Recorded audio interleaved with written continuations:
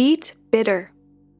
Since time immemorial, this has been the creed that governed the Chinese diaspora's response to exclusion, persecution, and racism. Expect no welcome, no sympathy or justice. Just work hard and be happy if you survive.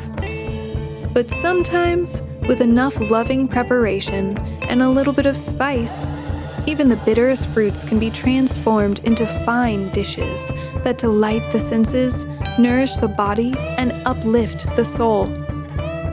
Now is the time to take the bitterness dished out to the Chinese 150 years ago in a small California town and eat it in the name of justice, the dead, and redemption.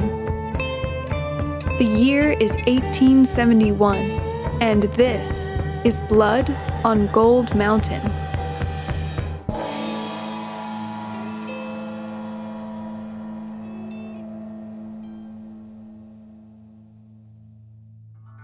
Gold was the color of the brilliant sunshine, and gold, too, the tall grass that covered the softly swelling hills like fur on the flanks of some great beast gently rippling in the breeze. The morning had been misty, but now it was close to noon, and the sky was as blue as the eyes in a peacock's tail. The valley was vast, with row upon row of tawny, tree-studded hills stretching for miles on either side before mounting steeply, one on top of the other, at the feet of two enormous ridges. Up on those high slopes, gold gave way to the dark jade of live oak gullies, and then, higher still, the bristling blue-black of pine forest. At the foot of the western ridge there was a road, and on that road there was a stagecoach, drawn by two horses and containing a driver who dozed lightly beneath his enormous straw hat, as well as a modest quantity of luggage and two passengers. One of the passengers was a woman in a comfortable, weather-beaten tunic of rough-spun cotton. Her trousers and shoes were of the same stuff, but she wore them with the kind of easy grace that made her seem strong and expansive despite her youthful face and small frame. Her name was Yut Ho, and she was peeling an orange with a bowie knife, carefully slicing away the fragrant skin in one long, thin strip as she listened to the other passenger, who was speaking. If we keep up this pace, we should be there before nightfall, or at least before the moon clears that ridge. It'll be a nice break. Indian Camp is no palace, but we can expect a room that can fit all three of us, with straw mattresses and something hot to eat. Anyway, none of us will have to stand watch. It's pretty quiet out there in Indian Camp. The young man laughed, flashing a wide smile that twinkled with gold. He was older than the young lady, 6 years older to be precise, which meant that he was all of 25. He was tall and muscular, with very dark skin, and a long shiny scar that ran down the left side of his face. His shirt was black cotton, his trousers of tight black sailcloth, and his boots, belt, and jacket were all of the same thick, dusky leather. He wore his shoulder-length hair loose. At his hip hung a very clean-looking revolver in a leather holster, and on the peg beside him hung a wide-brimmed black felt hat and a long, straight sword with a lion's head carved into the pommel. His name was Ah Choi, and he was Yut Ho's brother. Yut Ho used the tip of her knife to pluck the end of the long strip of orange peel from the convergence of the fruit's 9 translucent lobes. On the very end of the strip was a tiny green floret, the ghost of the orange blossom the fruit had once been. She sighed a little, and then tossed the ribbon of peel out the open window, and separating the orange into slightly uneven halves, tossed the smaller one to Ah Choi. "So," she said, popping an orange section to her mouth, what have you really been doing here for the past 5 years? What? You don't believe what I wrote to our parents? Ah Choi tried his best to look indignant. How could you question my filial piety? Yut Ho rolled her eyes.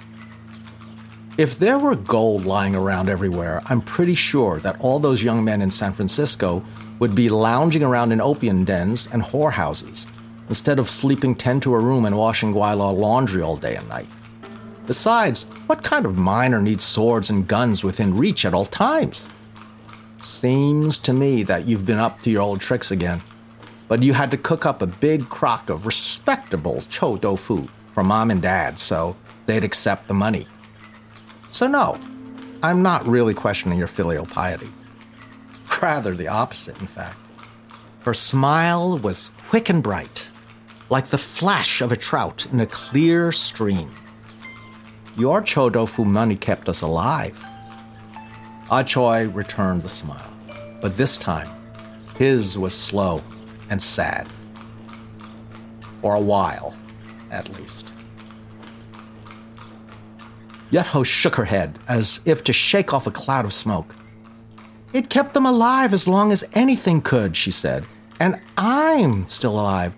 So stop acting tragic and tell me, because I'm really curious to know what you've been doing all these years. Start at the beginning. You know how I hate it when you tell stories all out of order. So Yut Ho leaned back and made herself comfortable against the hard wooden bench, and Ah Choi took a deep breath, glanced out the window at the glorious California sky, and began. I really did try mining at first. There was a team of Chinese miners getting outfitted when my ship came in, and I ran into some of them by chance.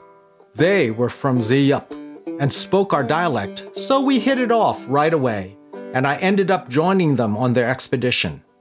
We left a few days later by water and landed at Vallejo, which was about 2 days' sail to the east. The San Francisco Bay is huge, like an ocean. After that, it was hard work.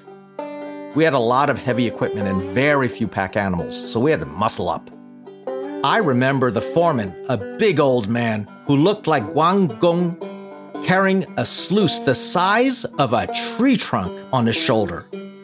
Anyway, we'd find old mining camps which the Guaylaw had abandoned, set up, and coax the remaining gold from the sand with water, sweat, and patience.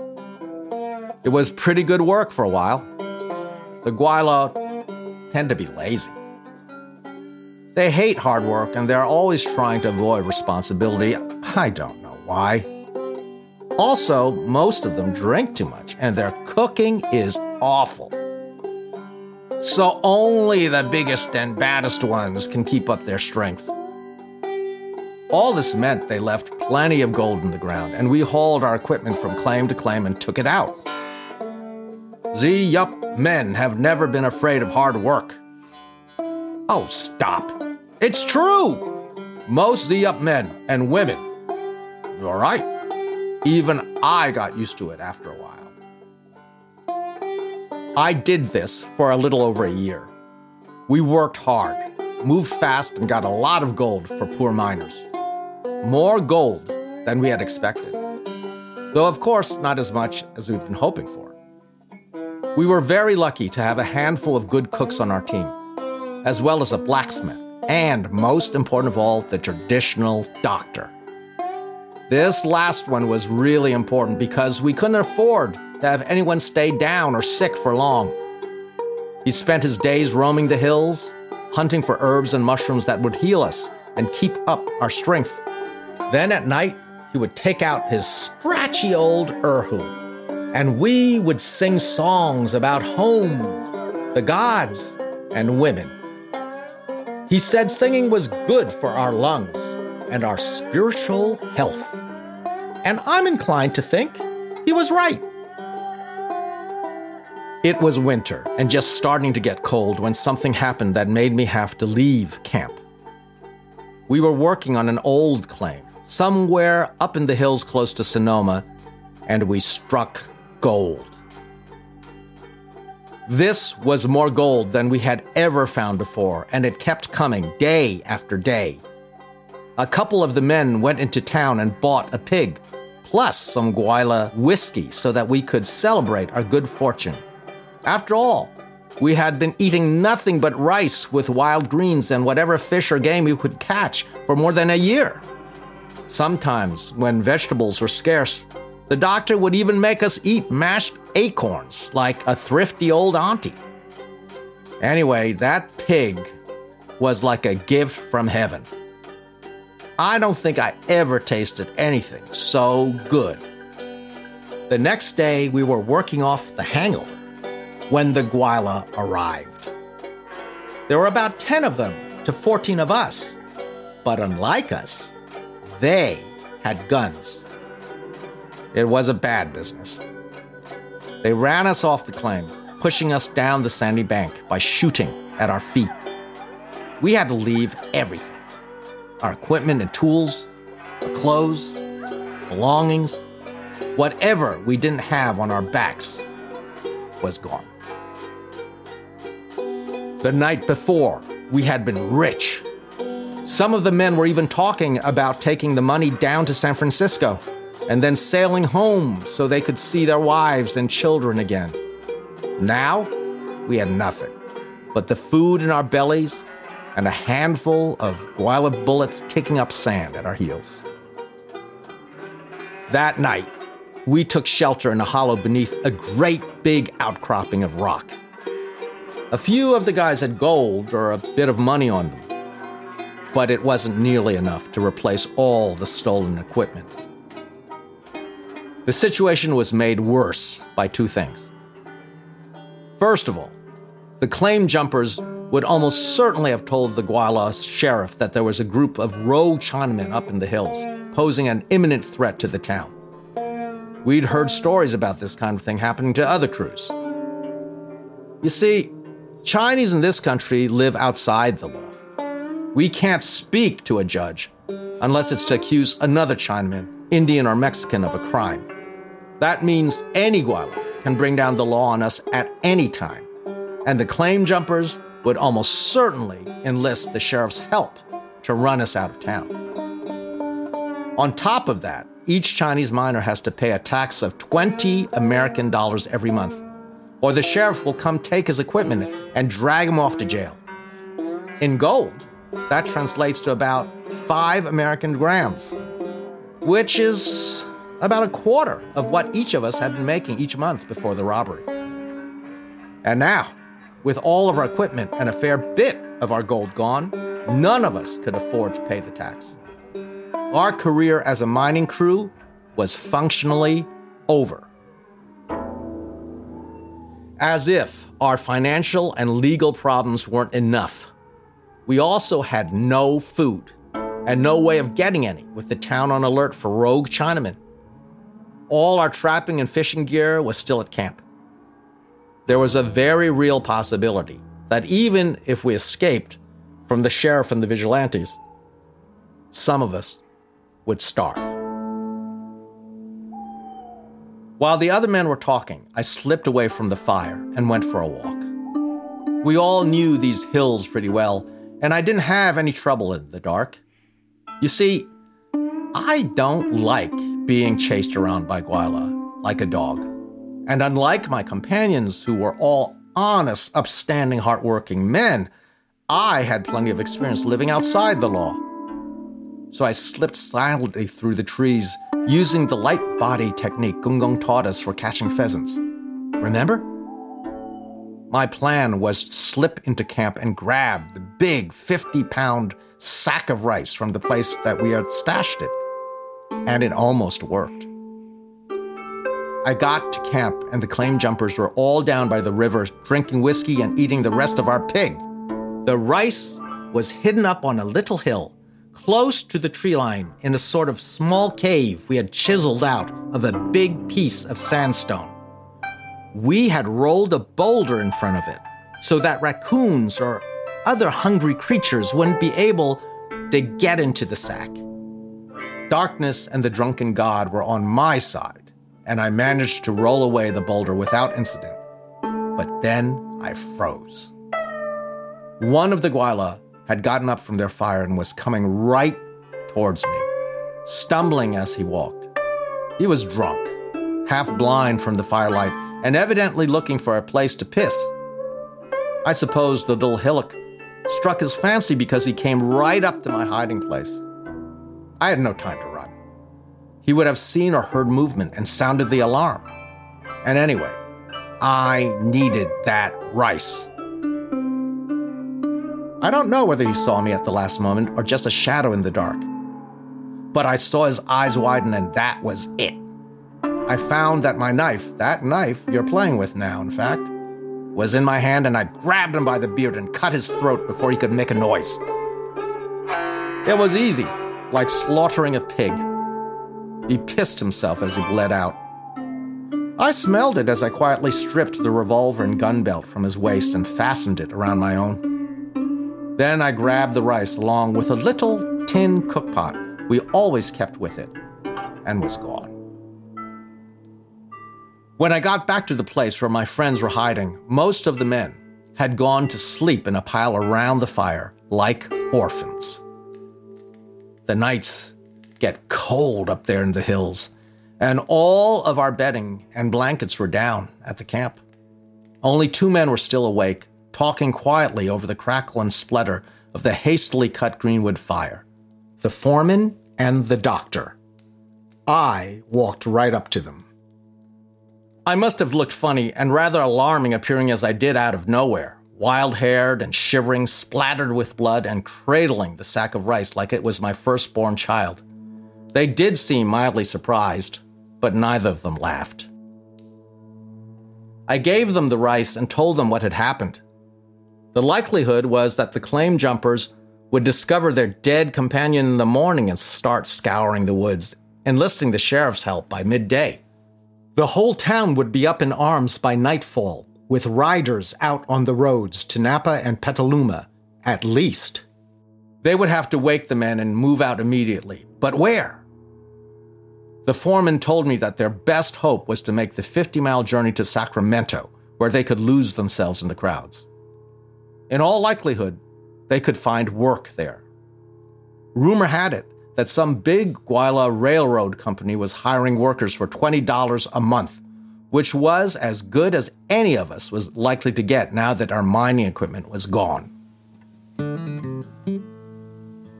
I told the foreman it was a good plan and urged him to stay off the roads.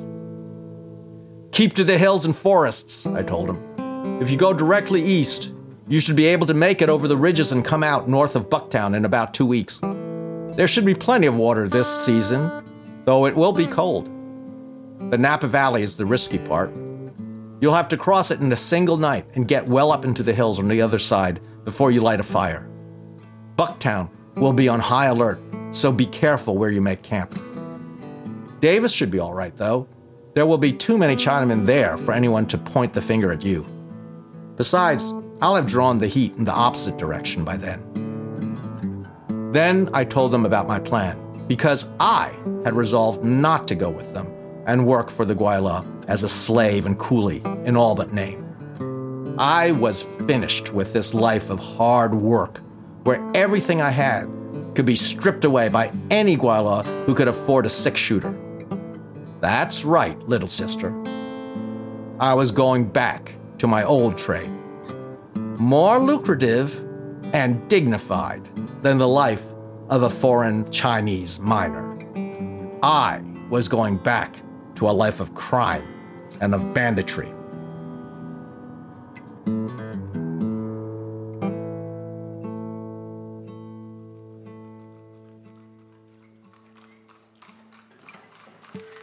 Yut Ho was frowning down at the Bowie knife.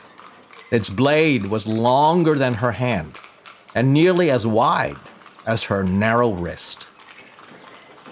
The old woman at the Huiguan in San Francisco said it was a terrible crime to kill the Gwaila, she said. Ah Choi made a derisive noise. She said it would bring down terrible misfortune on the Chinese in this country if we kill Gwaila, Yut Ho insisted. Ah Choi sighed. Do you know how that old woman makes her money, little sister? He asked, placing a slight emphasis on little sister in a way that Yut Ho found highly irritating. No, she snapped. Of course not. She didn't tell you. You know why? Because she hangs around the Huiguan playing mahjong until she sees a girl or a group of girls who she can tell have just come fresh off the boat, all wide-eyed and gaping like so many mackerel still smelling of the sea. Then she sidles up to them and starts talking to them about how dangerous it is here, how terrible and mighty the Gwaila are, and how what they need more than anything, more than money or new clothes or even food, is friends. We Chinese women need to stick together. Does that sound familiar? Yes, said Yut Ho, outwardly sullen but stifling an inward giggle. The old woman's actual words had been, we Chinese women need to stick together because this country turns men into horses and pigs. Ah Choi really did seem a little more horse-like now than before, with his sun-kissed skin and that wild mane. Then, said Ah Choi, eyes flashing like an unbroken stallion, once she's won their trust, she invites them to come stay with her since she runs a house where girls can be safe and stick together while they get on their feet. There's food at the house and a change of clothes and a bunch of girls who will show you the ropes of how to make it in this strange country. All this can be yours as long as you're not afraid of a little bit of hard work. Isn't that what she said? Yut Ho tossed her head and snorted. Perhaps the transformative California air had an effect on women as well as men. Maybe that's what she would have said if you hadn't interrupted and started jabbering at her in Gwaila. But since you did, and since I don't speak Gwaila, I guess I'll never know what she said before she left. Probably something like, "Get away from me, you sword-toting giant." I'll tell you what she said. One of Ah Choi's eyebrows had risen up so high it was mostly concealed behind a lock of hair that lay across his forehead. He no longer looked like a horse, more like a gigantic black vulture. She was offering me $150 American. A pretty good price. For what? Said Yut Ho, not bothering to conceal the skeptical disdain in her voice. For you, said Ah Choi. There was a silence. Outside the window, a hawk was tracing slow loops of ephemeral calligraphy on the perfectly cloudless sky. The wheels of the carriage growled steadily against the hard-packed road. The wind whispered soft and sibilant through the tall grass, and Ah Choi sat back against the hardwood wall without saying a word, but Yut Ho understood.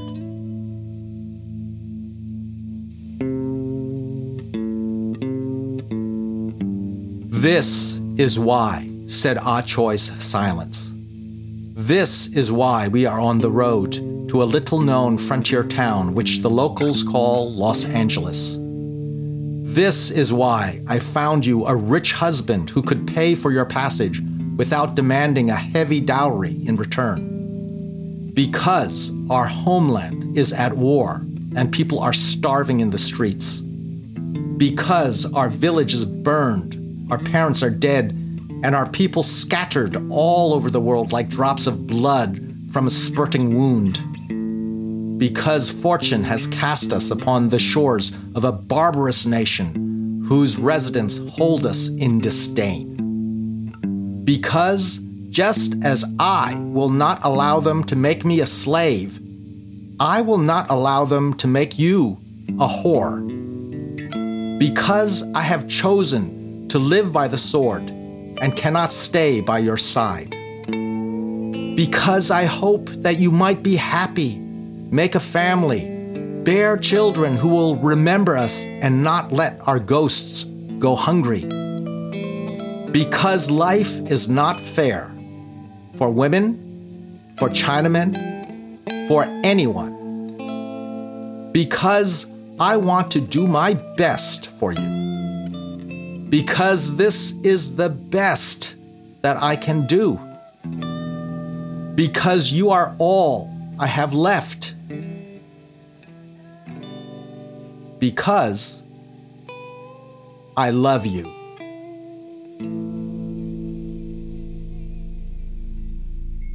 All these things Yat-ho understood from her brother's silence, and she felt ashamed and proud.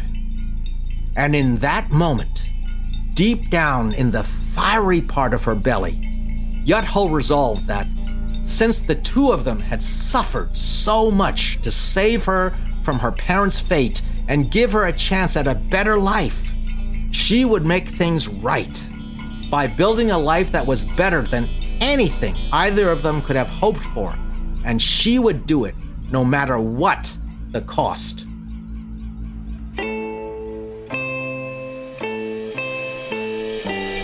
If you enjoyed the show, please subscribe, leave us a review, and follow us on Instagram at Blood on Gold Mountain. The next episode will be released on Wednesday, April 7th. Blood on Gold Mountain is brought to you by the Holmes Performing Arts Fund of the Claremont Colleges, the Pacific Basin Institute of Pomona College, the Public Events Office at the Scripps College, the Scripps College Music Department, and the Entrepreneurial Musicianship Department at the New England Conservatory. It is hosted by Hao Huang, Micah Huang, and Emma Guys, featuring original music by Micah Huang and the Flower Pistols.